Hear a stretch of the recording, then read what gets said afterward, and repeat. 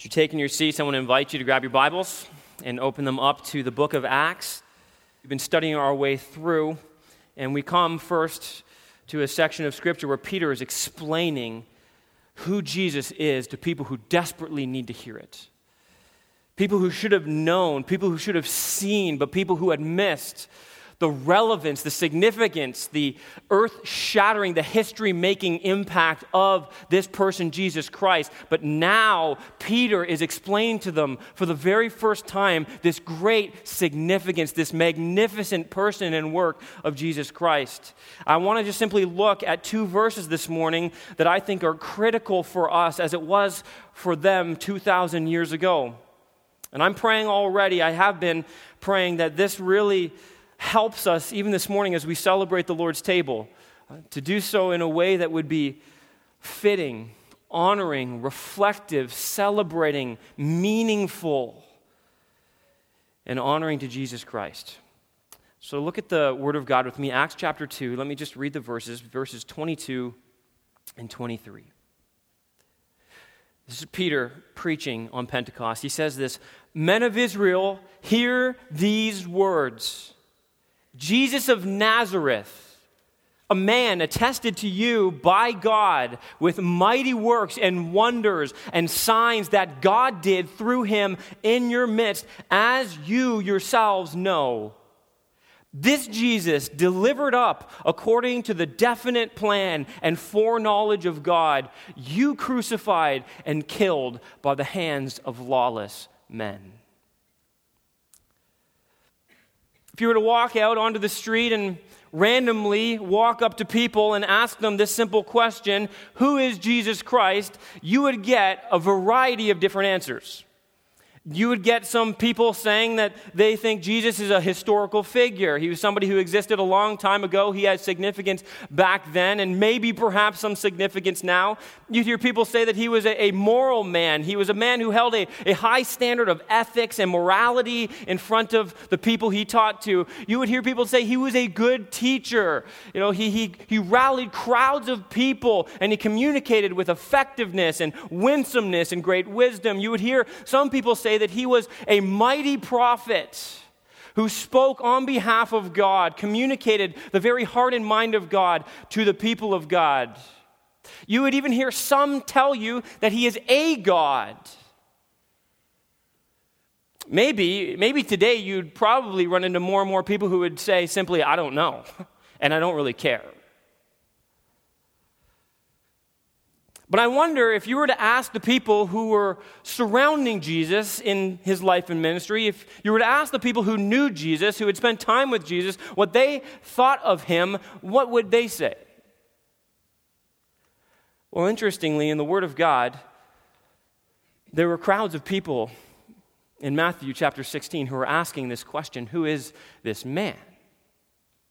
And the disciples, they came to Jesus and they're telling Jesus that this is what people are inquiring about. They're wondering, Jesus, who are you? I mean, what's the significance of what you're doing and what you're saying and who you are? And Jesus turns to his disciples and he says to them, who do you say that I am? He looks at those who had spent almost 3 years with him and he puts them into a corner and he says, I want to hear from you. Who do you say that I am? Peter, the man who is preaching the very words we're looking at, the man who always stepped forward to give his opinion and sometimes even communicated great, profound truth, steps forward in the face of Jesus Christ and he replies with these life-changing words, you are the Christ, the Son of the living God. Jesus looked at this boisterous leader, Peter, and he says to him, blessed are you, Simon Bar-Jonah, for flesh and blood has not revealed this to you, but my Father who is in heaven. And I tell you, Peter, on this rock I will build my church, and the gates of hell shall not prevail against it. This very same Peter now stands on Pentecost. People from all over the ancient world had rallied. All the Jews from every nation under heaven had gathered, and they're celebrating this feast all of a sudden the Spirit of God is unleashed upon this small group of believers, the very first church. And Peter stands up to explain with boldness, with courage, under the power of the Holy Spirit, the significance of the events that they are witnessing in this moment. And by the power of the Holy Spirit, what he does is he begins to teach about Jesus Christ. He begins to fulfill the very words that Jesus said to him, that upon this rock, this confession that Jesus Christ is the Lord God Almighty, that he would build his church. And so Peter begins in our text today by laying the cornerstone, the very foundation of all things, that Jesus is the Christ, the Son of the living God. And he goes on to unfold to his hearers the significance of these events. Now, Peter has just made a very powerful statement in verse 21. He's quoted Joel chapter 2. And in doing so, he's told the people that there is a partial fulfillment of Joel's prophecy taking place, that this is the time that they had been anticipating. This is the time that history would change. And he ends this section of Joel by stating this in verse 21, "And it shall come to pass that everyone who calls upon the name of the Lord shall be saved." Every person who is there surrounding Peter as he preached this sermon would have instantly thought that the word Lord was Yahweh God. That would have been what would have been circulating in their mind. They would have been thinking that Peter was talking about none other than God himself. They only believed in one God, God the Father, as a monotheistic religion. They never saw the Trinity unfolded as they were about to. So they hear Peter's words and they're thinking about God himself. They're not thinking about a man, and yet Peter is about to revolutionize their theology. He's about to teach them about the Trinity that was present in the Old Testament but not clearly unfolded. He's about to add information previously unknown or more likely misunderstood. And what he says is about to change everything. He tells them in essence that to call upon the name of the Lord is now to call upon this name. It is to call upon this Jesus. He was a man from Nazareth, as Peter makes abundantly clear in verse 22. Now, Jesus of Nazareth, by the way, was not a kind term. It was a derogatory term. It was a condescending term. They never believed that anything good could come from Nazareth. And so Peter is pointing out this man from Nazareth, this particular Jesus. Instantly, everybody knew exactly who he was talking about. This was the man who was put on a cross, treated as a common criminal only 50 days earlier. Peter proclaims that God has made the identity of this Jesus clear in his life and in his death and in his resurrection. And this passage neatly breaks down into two of those sections that we're going to look at this morning, his life and his death. And through his life and his death, Jesus is being held up, he's being propped up, he's being exalted as none other than the Messiah. He's being exalted as God in human flesh. Let's look first at his life and notice this first, that this Jesus, had a life of unprecedented power. He begins by talking about this Jesus of Nazareth, who was a man, notice these words, attested to you by God. That's a significant word that Peter uses there. Some translations say that he was accredited to you. By the way, the grammar tells us this, that Peter is looking at this as an event that occurred in the past that has continuing results. It has already taken place, and it has significant results for what they are to know, understand, and to believe about now. The idea of being accredited by God is something we shouldn't kind of gloss over too lightly. It means simply this, to show forth for public recognition or to demonstrate or prove that something is true. And you can think of it like this in our terms of understanding. When someone or something is accredited in their profession, they're simply being recognized by an authority to have met the proper qualifications. And so what Peter is saying is this, that God is the authority. And he has accredited Jesus. He has established Jesus as meeting the right criteria and authority for being the Messiah, for being the Savior of the world. I want you to see this too. Peter is just intent on making this abundantly clear. Who is the one responsible for this? Who has made this abundantly clear? Who is the authority that they are to be listening to? It is God. God is the one who put forth Jesus. God is the one who accredited or established Jesus. God did all of these things, these mighty works, wonders and signs through Jesus. And so you see what Peter is doing. He's laying down an argument that will have radical impact on his hearers. These Jews all believed in God. They believed that God was the supreme authority of the universe, that God was to be heard and obeyed, that they ought to respond to the very words of God. And so what Peter is doing is saying, listen, what I'm about to tell you, what I am showing you is the very hand of God at work through Jesus Christ. And so in a sense, when Peter stands up to proclaim and to preach his sermon, he's saying you don't have to worry about listening to me. This isn't my opinion. You need to consider listening to God because this is God's word. Now, I love that because that gives us great courage, doesn't it? What a model for us in terms of how we carry forth this message to the world. Remember, our entire sermon series, the entire book of Acts, is intent on making sure the church understands the purpose and the mission of God.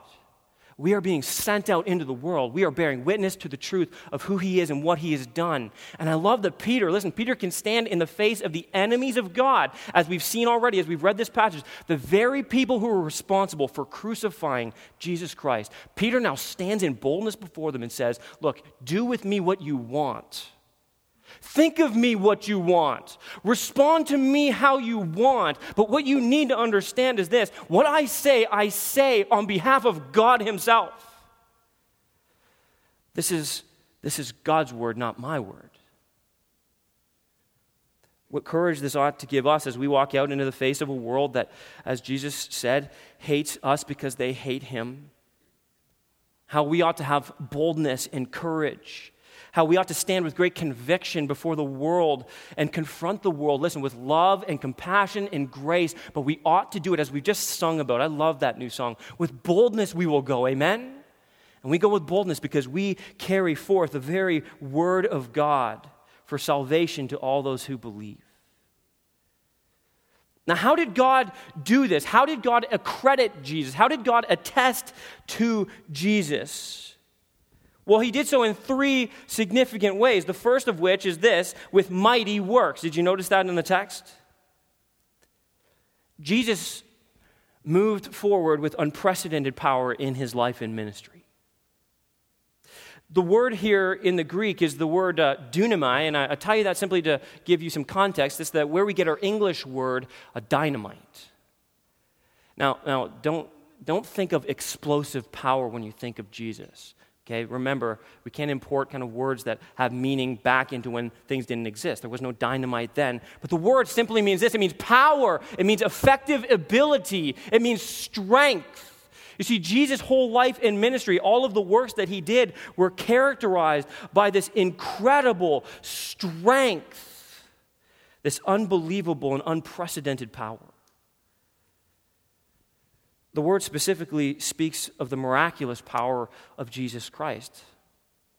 Through the ages, God's prophets, God's messengers, some of them were validated by their ability to perform miracles. This is the way that God kind of put his stamp of approval upon his messengers and his stamp of approval upon the very message that they carried. Think of Moses, who, when he's sent to Pharaoh, was given the ability to perform these 10 incredible signs. Signs that were intended to tell Pharaoh what? That God is real, that God is concerned about his people, that you need to hear, that God is speaking to you right now. I don't come on my own authority, Pharaoh, I come with the authority of God Almighty. Think of Elijah and Elisha, prophets of God who raised people from the dead. They filled widows' jugs with new oil, called down fire from heaven to put pagan priests and pagan gods to utter shame and humiliation. But here's the point when we look at Jesus. Listen, there is no one else in all of human history who did the things that Jesus did. No one who ever came close. They were mighty works because of what they accomplished. Think of the life of Jesus. Now, I know we spent a couple weeks last year and the year before looking at Jesus, right? Come on, everybody. That was our ministry theme for 2 years. Jesus, right? The Gospel of John, we soaked in it. We lived in it. We ate it. We drank it. We breathed it. And the intent was this, listen, to have our eyes, our minds just shaped by the picture of Jesus Christ, that we might see him, that we might believe him, and we might find life in him. And throughout the Gospel of John, as we read through all the Gospels, one of the things we see is this: the unprecedented power of Jesus Christ is put on display for all people to see. It is undeniable. He begins his ministry by turning water into wine.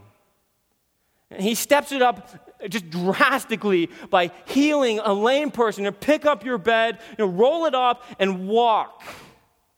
He begins to heal the blind. He begins to give hearing to the deaf. He begins to allow people who didn't have limbs to sprout limbs. He begins to cast out demons. He feeds thousands of people on a hillside with 2 fish and 5 loaves of bread. He calls a dead man who had been dead for 3 days to step out of the grave.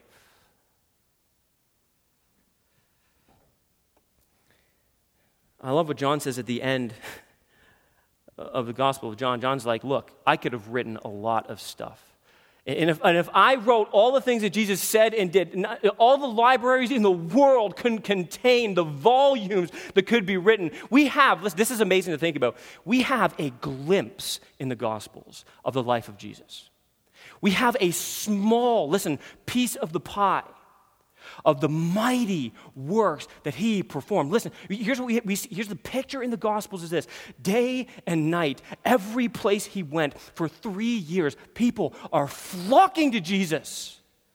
They're coming, they're rushing, they just want to get near him. They want to see his power, they want to be healed, they want to have demons cast out, they want to be new people with new life, with new hope.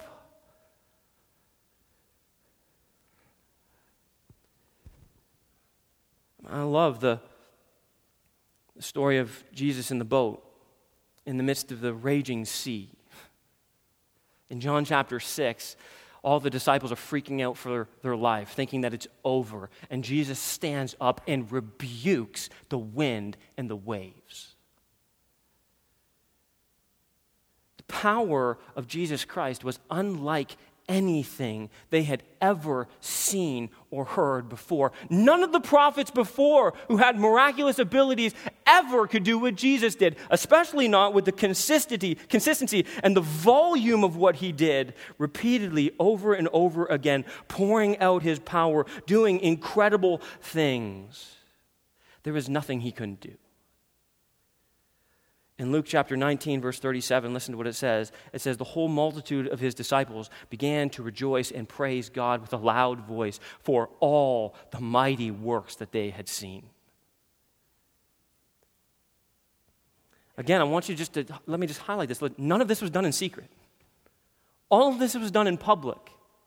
It wasn't hidden from the religious elite or from anyone for that matter. The word of Jesus spread rapidly. The things that he could do were known far and wide. People flocked to him. People cut holes in the tops of houses to drop their quadriplegic friends just to get near to Jesus.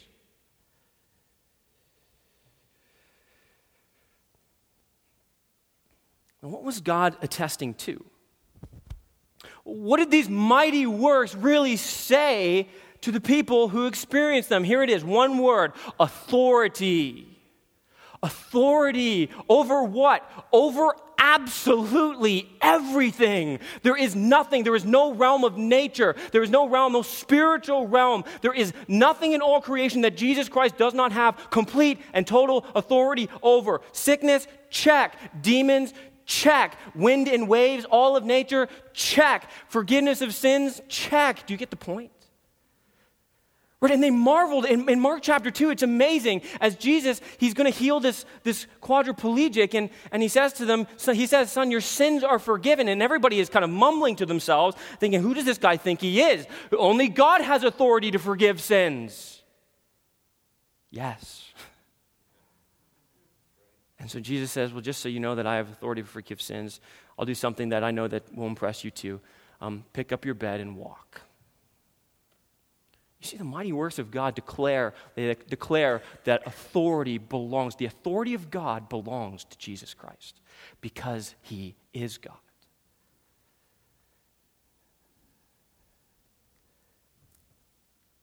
This Jesus is amazing. This Jesus, I love what he goes on to say here. Not only was he attested to you by God with mighty works, notice this, he uses three separate words because he wants to nuance just how awesome this God is, just how awesome this Jesus is. He says this, not only by mighty works, he says, and wonders. Now, you could look at wonders and you could say, well, that's just another word for mighty works. And the answer is yes and no. It nuances our understanding of what Peter is wanting to communicate and what God wants us to understand. And just notice this, secondly, not only do we see that this Jesus had a life of unprecedented power, we see that he had unbelievable presence. I mean, to be in the presence of Jesus was something just so outside of the norm. It was so unusual. It was so utterly inconceivable and incredible. I think that just people who must have been in the presence of Jesus must have had to pinch themselves regularly to make sure they weren't dreaming. Is this really happening? Am I really seeing these things? Can you just put yourself in their shoes just for a minute? Can you imagine you saw, I'm not talking about like some crazy magician doing illusions. I'm talking about somebody, under the command and word of Jesus, sprouting a limb that they didn't have. Could you imagine that? He uses this word wonders. And just think about that word for a minute. Again, you can argue that this is the same thing, that it's synonymous with mighty works, but it's different in a sense. This term points to what the miracles produced or ought to have produced. Just think about what I'm saying. Wonders make you what? Yeah, thank you. Wonder. You're like, that's the point. They make you kind of step back and go, what in the world is happening here? This isn't normal. They produce the sense that you're in the presence of something that is transcendent, something that is so much greater, so much bigger, so much further beyond you, something that your mind can't fully comprehend. Isn't that true?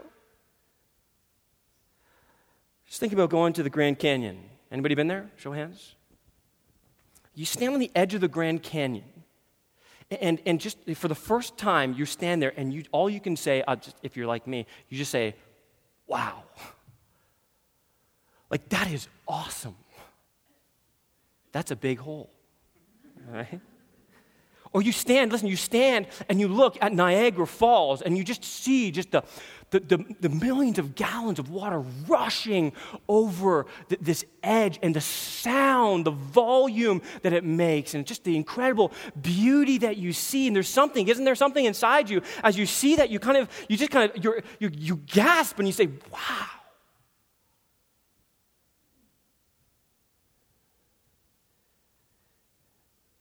And yet, just think, those things are nothing compared to the wonder of what people must have experienced when they saw Jesus perform his mighty works. You think what you're seeing is pretty awesome? This Jesus was so remarkable that there is a common refrain throughout the Gospels that we hear repeated by those who found themselves in the presence of Jesus. And let me just give you a few examples, and we're going to do a little bit of a Bible study here, so get ready, get your hands ready, start doing some stretches, okay?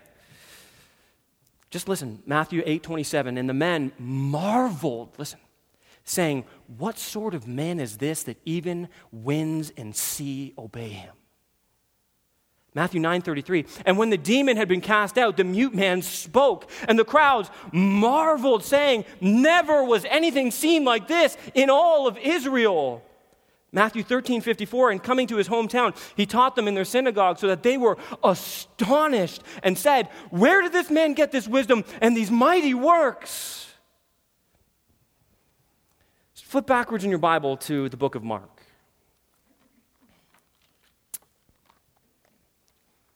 I can't help but show you just how much this is repeated in the scriptures. Go to Mark chapter 1 and get your fingers ready. We're going to be leafing through some pages here. Mark is an awesome little gospel, okay? It's the shortest gospel account. And Mark he moves through the life of Christ with a sense of urgency, a sense of immediacy.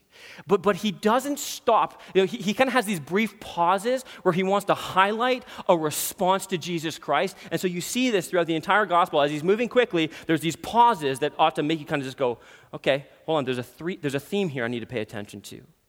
Look at Mark chapter 1, verse 22. It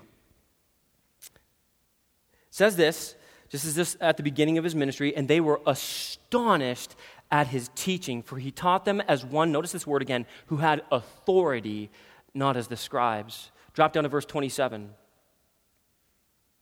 This is after he cast a demon out of a man. It says this, and they were all amazed so that they questioned among themselves, saying, what is this? A new teaching with authority. He commands even the unclean spirits, and they obey him. Chapter 2, verse 12. This is after he'd healed the paralytic. It says this, and he rose and immediately picked up his bed and went out before them all, so that they were all amazed and glorified God, saying, we never saw anything like this. Chapter 5, verse 20. Again, Jesus heals a man with a demon in him. And it says this, and he went away, this is the man, and began to proclaim in the Decapolis how much Jesus had done for him, and everyone marveled. Chapter 6, verse 2. And on the Sabbath he began to teach in the synagogue, and many who heard him were astonished, saying, where did this man get these things? What is the wisdom given to him? How are such mighty works done by his hands? Chapter 7, verse 37.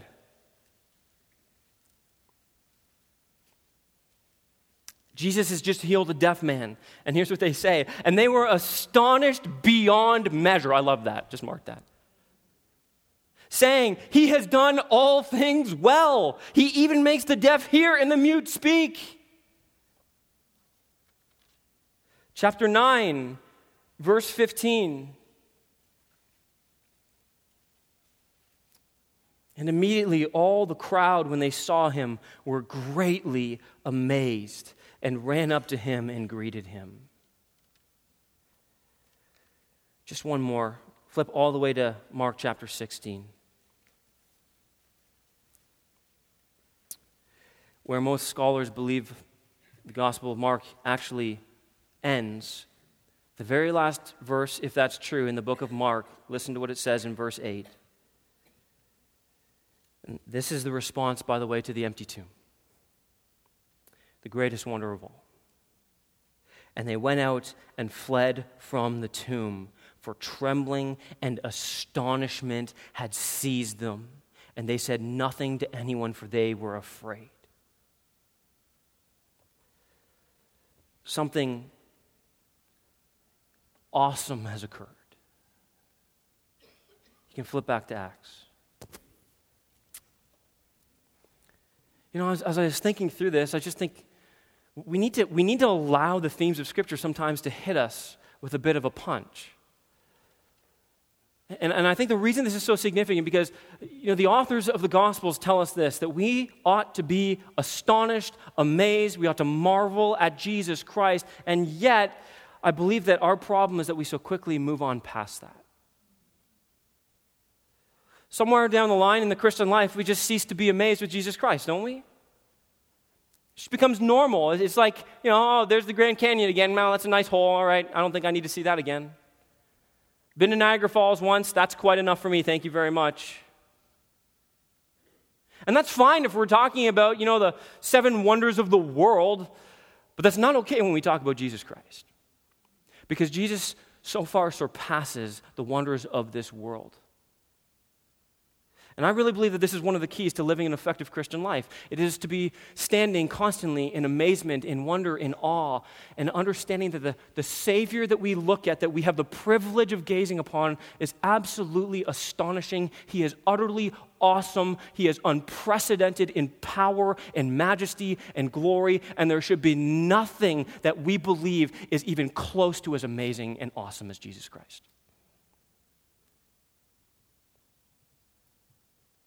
We need to recover in the Church of Jesus Christ greater wonder and awe of our Savior. So how do we do that? Well, I think we have to be intentional, to be quite honest with you. I think if we get sidetracked by focusing on a lot of things that don't necessarily matter, maybe they're not wrong or bad or sinful, they just don't matter, that we can miss the best thing for good things. We can miss what ought to be our focus when we're looking at the things in our peripheral vision. And so I just think that we need to be continually pressing one another to keep focused, to allow Jesus Christ to be our aim and pursuit in this life. And that's what Paul says in Philippians chapter 3, right? We pursue him. He is the prize we pursue. We run this race with great endurance, with great discipline, and we run after our Savior. We do that by digging deeper into him. We do that by gathering and rallying together. It's no mistake. God knows that we get sidetracked easily. I believe that's one of the main reasons that the church was called and began early on to meet very consistently. They're meeting, not only are they meeting every Lord's Day, they're gathering constantly in each other's homes. Why? Why? Because they don't want to forget who it is that they ought to be focused on. They know that in their sinfulness, they're so easily sidetracked and distracted, and so the call of the church is to constantly be with each other so that we press one another on, we stir one another up to love and good needs. We encourage one another all the more until the day draws near. You see, we help each other stay focused on Jesus Christ. That's why God gave us communion. Did you know that? There's a reason why we celebrate communion as consistently as we do, and maybe we need to celebrate it some more. It's because we are so easily distracted by the things of the world, and so when we gather together, we're reminded that even while, there's great fellowship, there's great relationships, and we celebrate that, the reason we are here is all because of the gospel of Jesus Christ. Amen? We ought to never, ever lose sight of that. It is the grace of God, it is the love of God that is culminated and manifested most greatly in the cross of Jesus Christ. And so Jesus is the center of everything we do. He is the center of our Sunday worship. He is the center of our small group meetings. He is the center of our Christian friendships. Listen, he is the center of our personal devotions. He's the center of everything.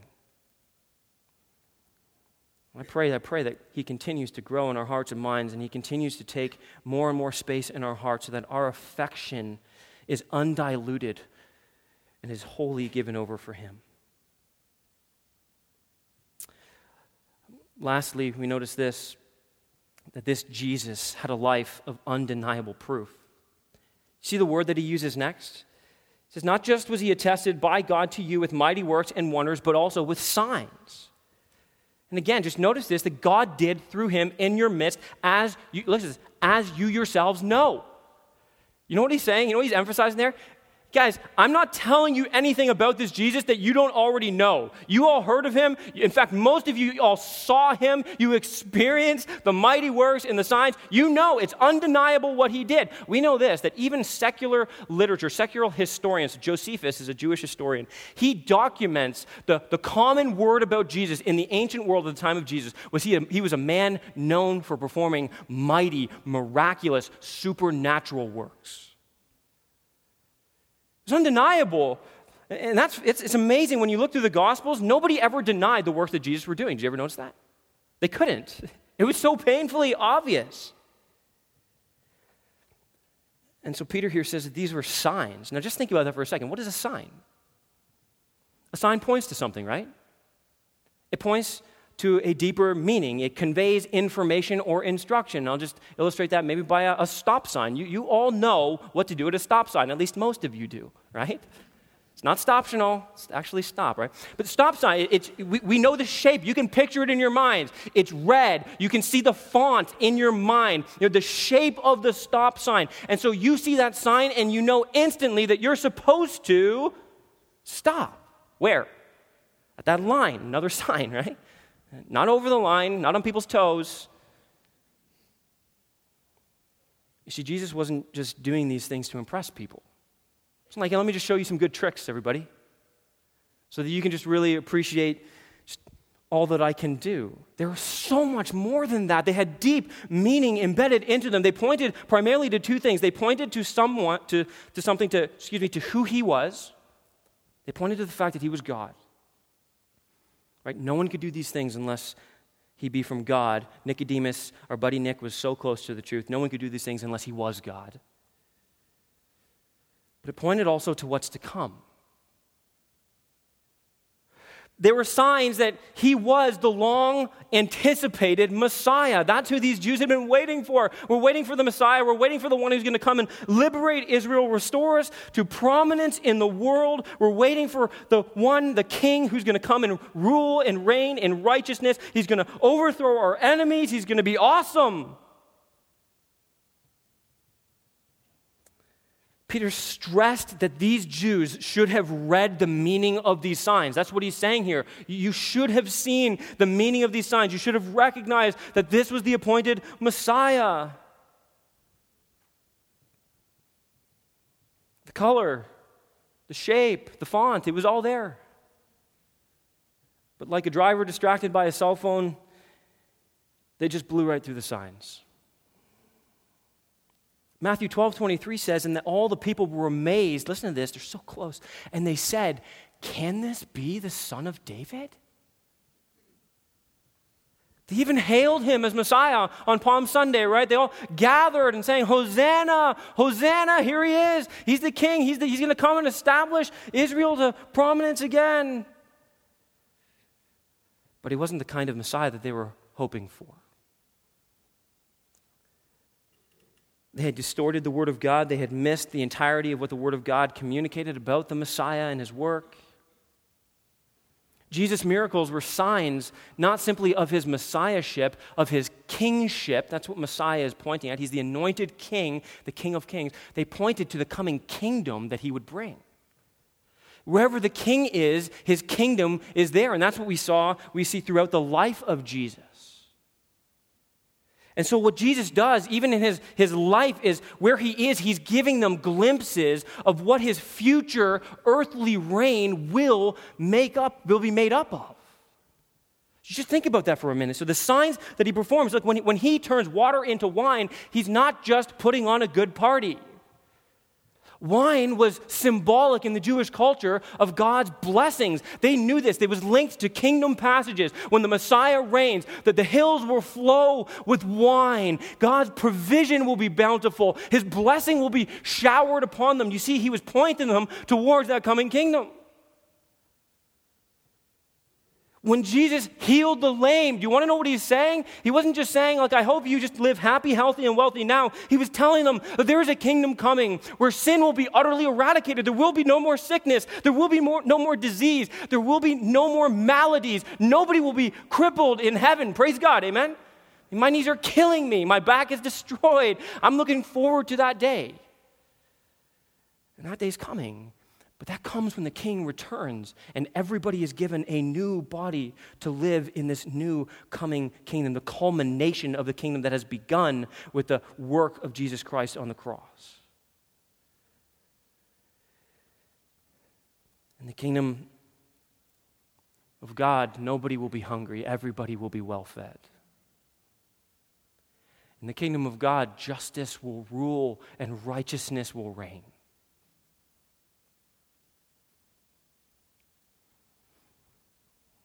In the kingdom of God, there will be no cataclysmic earthquakes or volcanoes or tornadoes or hurricanes. You see, everything will be made back to what it was intended to be. They missed the signs. They missed the signs of hope. They missed the signs of promises being fulfilled. They missed the signs of a new day and a new age that was breaking in now. They missed the signs, and instead of repenting and embracing him, they nailed him to a piece of wood. They took this Jesus, who was God in flesh, and instead of acknowledging that he was God, they said, this is done by the power of Satan.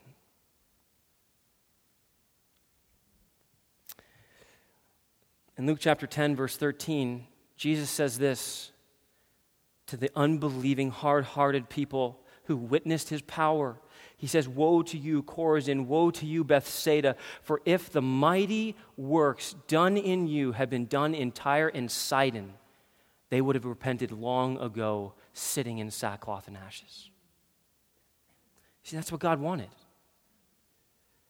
His signs were pointing them to his salvation. His signs were pointing them, by the way, to their own sinfulness, that they were in need of a Savior. He was showing them that he could overcome, not only did he have authority, listen, over all the realms of nature, both supernatural and natural, he had authority over sins to forgive it and to deal sin its final death blow. And that's what Peter moves on to talk about in the next verse. You see, this Jesus died because of the unstoppable plan. Verse 22 says, this Jesus was delivered up according to the definite plan and foreknowledge of God. It says, you crucified and killed by the hands of lawless men. While Peter is about to tell them that Christ's death was caused by them, he begins by telling them that it's also a part of God's plan and purposes. Now, these twin truths present great confusion and great tension in our minds, don't they? In fact, over the millennia, they've caused great division and been the source of much debate even within the Church of Jesus Christ. And here's why: because it presents in our minds a seeming paradox, not an actual paradox. A true paradox is when two things, they contradict each other. They don't actually fit together. These fit together, we just struggle to understand how, right? Somehow, in God's plan, God's sovereignty and man's responsibility fit together perfectly. They don't contradict, they don't even collide. They work in sync, they work in perfect harmony with one another. Now, this is not unusual in dealing with spiritual truth.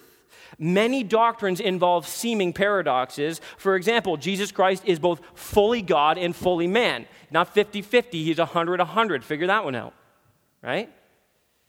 Scripture is writing by human authors, but God wrote every word, right? The gospel is offered to the whole world, yet applied only to the elect. God eternally secures the salvation of believers, yet they are commanded to persevere. Now, listen, there are good answers to these seeming paradoxes. And yet, I would argue that many of these leave us in a place where we simply have to learn to embrace and live in the tension that they produce. If you think you can figure out all of the mind of God, then you would be on par with God, right? Let's just let God have some stuff, okay? He knows a lot more than we do. He can figure out a lot more than we can. He's planned it all, but we need to understand that there is tension here. The problem is this: Christians who try to reconcile every doctrine in a humanly rational way are inevitably drawn to extremes. If you try to remove all of the mystery in these seeming paradoxes, you'll either emphasize one truth or aspect of God's word at the expense of another, which seems to contradict it. So you'll say, well, God is completely sovereign and man has basically no responsibility. Or you say, well, man is totally responsible and God's, as I've heard people say before, well, God's in charge, but he's not really in control. That's dangerous.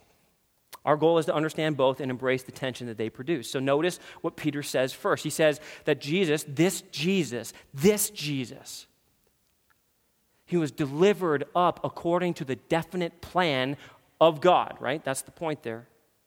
And you have to catch this. God is the one who delivered him up. This is amazing to think about. God gave his one and only Son. He gave him over to suffer and die. He gave him into the hands of his enemies. He gave him into the hand of his betrayer.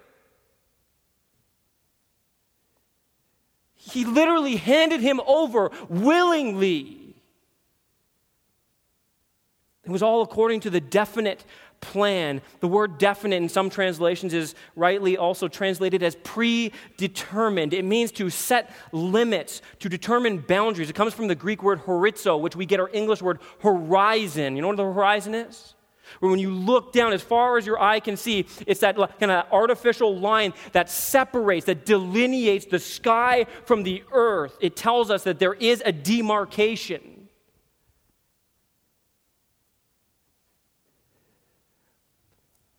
And here we understand this to mean that God has set limits. He has determined boundaries. He has defined boundaries. He has appointed. He has fixed his plans. You combine that with the word plan that's used here, and which means this. It has to do with intention, resolution, design. And what you come up with is this, that all that has happened in the life of Jesus was according to the plan that God himself designed and brought into motion and made sure happened, every single part of it. It was no accident. It didn't happen by mistake. It didn't catch God off guard. Not only did he know it, he determined it from before the foundation of the world. And that's why he goes on to say that it was foreknown. The death of Christ was part of God's unstoppable plan. Jesus' death and suffering were no surprise. And I just think, just stop and just pause for a moment and think about what that means. The greatest horror in all of history, the Son of God. Think about that. There's nothing greater than this. There's nothing more horrific than this. You can try and find something, but you will find nothing that compares, because the only perfect, righteous God of the universe was put to death by the hands of sinful human beings. It is horrific. And if it is the most horrific event in all of human history, and if God was sovereign over that, listen, God is sovereign over every part of your history as well. He's sovereign over your circumstances right now. That's not excusing sin, and that's what we're going to see. There's culpability in sin, but listen, God is sovereign over it all. Even when things seem wrong or bad or confusing, you can trust God. Isn't that awesome? You don't have a God who's caught off guard. And I love what we see in Jesus Christ. Jesus knowing the horrific events that he was going to undergo. You say, is that really the most horrific event in history? Yes, because what Jesus suffered is greater than any person would suffer for all eternity. He suffered the full weight of God's wrath. Jesus knowing, because he was a part of the eternal counsels of God when this was planned, he entrusted himself to God all the way to the cross. 1 Peter 2:23 says this, when he was reviled, he did not revile in return. When he suffered, he did not threaten, but continued entrusting himself to him who judges justly. The model for us is Jesus Christ. Whatever you're going through right now, you want to know what Jesus did? You want to know how he entrusted himself to the Father? He prayed. He got down, he poured his heart out to God.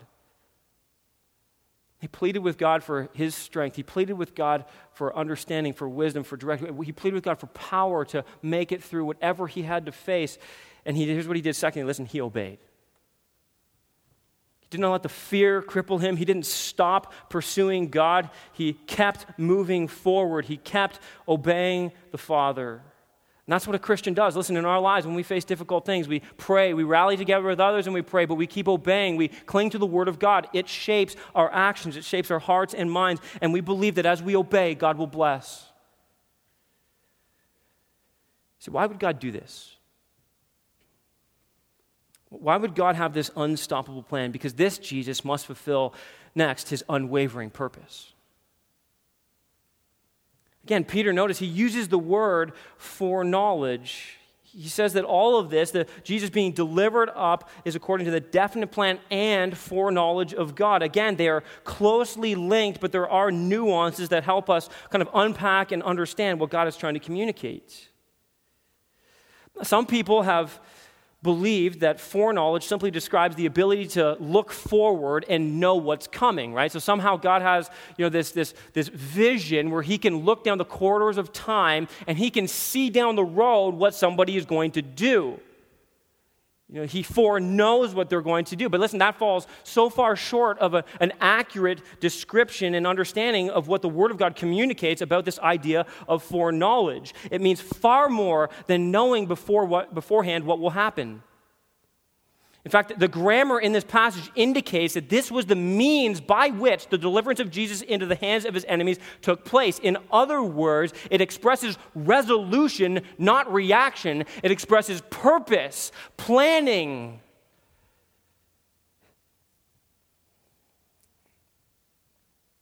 Let me make a connection here with you with another passage, and maybe one that hits a little closer to home. You don't have to turn there. Let me just read it. You can write it down if you want. Romans 8:29. It says this. It says, "For those whom he foreknew, he also predestined to be conformed to the image of his Son, in order that he might be the firstborn among many brothers." The context there is speaking about our salvation. It's speaking about who is saved and how God works in his sovereignty to bring about the salvation of lost sinners. And it speaks, listen, of the fact that God knew persons, those whom he foreknew. That's the language. Not that he knew some fact about them, like somehow they're going to, look down in time, somehow they're going to simply believe. It's a personal knowledge, an intimate relational knowledge that's being expressed in that passage there. God, looking into the future, thought of certain people in saving relationship to himself. And in that sense, he knew them long ago. I remember in my early days of being married, Sarah and I were talking about starting a family. And I remember vividly, I grew up in a family of 4 boys, and I desperately wanted a little girl. There's something about daddy's little girls, right? Fathers, you with me? Sorry for those of you who can't relate. Sons are good too. I have 2. There's something about a little girl. I just wanted a little girl. And I remember that I would think about her. This is long before, Sarah was even pregnant. I would oftentimes catch myself daydreaming and thinking about my little girl, if God was going to allow me to have a little girl. And I would think about her. I would think about what she might look like. I think about what she might sound like when she talked. I think about, her little pigtails that I'd make a mess of trying to do, and, like I still do. I think about what her little personality would be. I think about the fun things that we would do and the little daddy-daughter dates that we'd get to have. And I can look at my daughter now who's 7 years old, and I can look at her and say, you know what, I thought of you long before you were ever born. I knew you. Now listen, the analogy breaks down. Because I didn't know that I was going to have a little girl. I didn't know what she would look like, but listen, here's what's awesome. God does. God knows all those who are his. God thought of here's what you need to see here.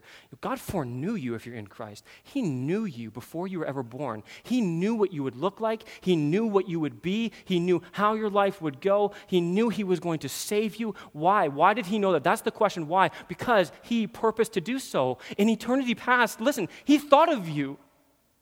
He didn't just look and see you making a decision for him. He said, I love that one. I will put my affection upon that one. I will save that one. That one I have to. Think about the relationship here is just the biblical picture of adoption. An adopted child doesn't kind of walk into a room full of adults and say, I choose those ones. Right?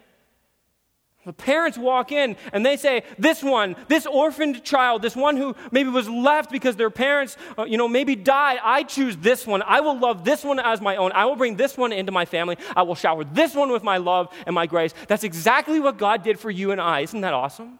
He knew us. He knew us. And that's a precious truth that I hold dear in my own heart.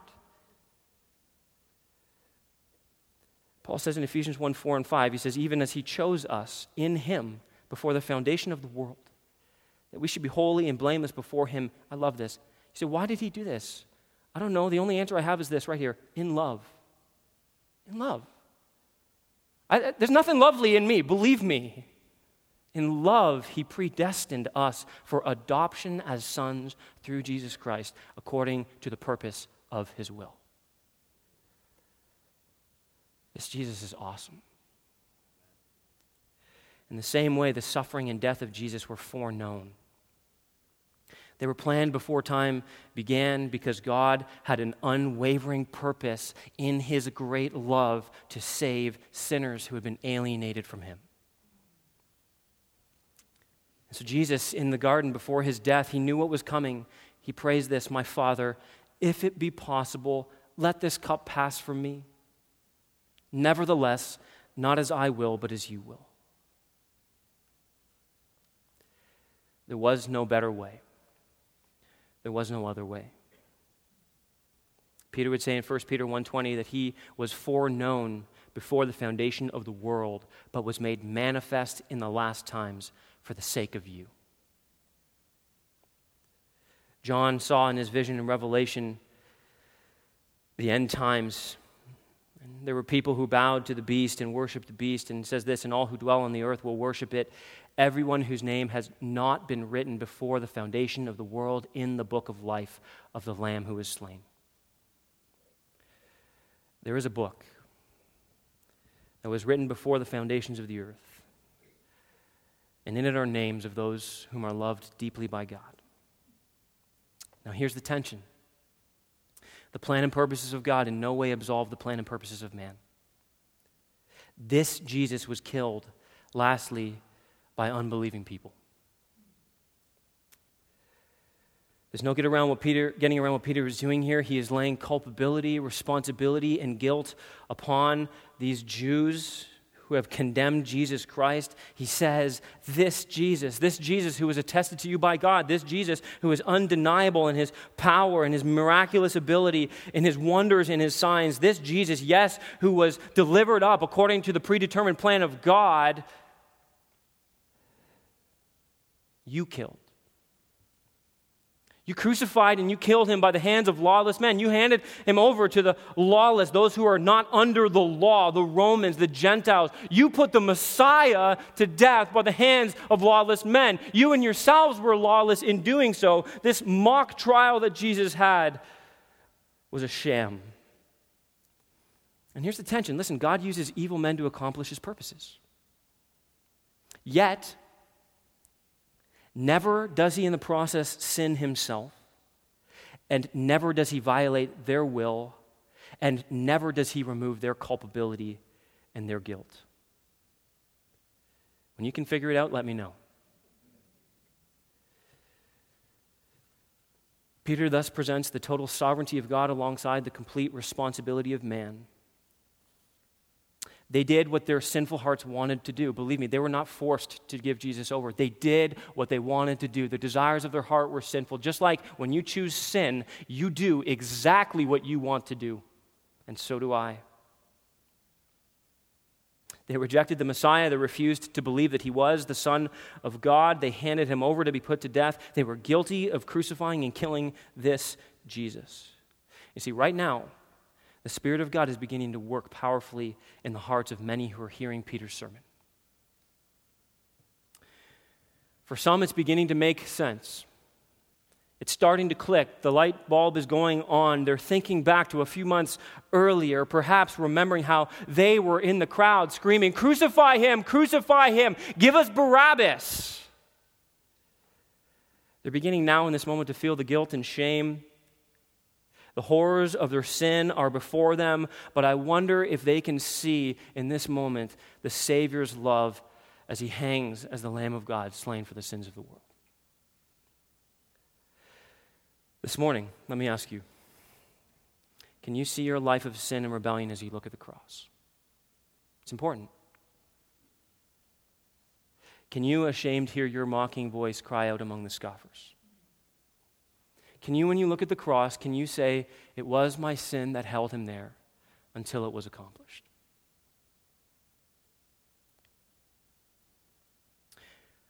But more so, listen, can you rejoice in seeing the plan and purposes of God unfold as we see that Jesus paid it all? If you haven't yet, I wonder if you will do what Peter's hearers, many of them will do in just moments from Peter preaching this message. Will you turn and look upon the King of Kings and the Lord of Lords? Will you turn and repent of your sin? Will you see that this Jesus, this is the one who is sent for you? This is the one who can give you hope, who can give you life. But will you see that it will cost you everything? Will you lay down your life and will you follow him? Will you put your trust in what was accomplished on that day 2,000 years ago? And will you believe that what you will find in him is so much greater than what you can provide for yourself?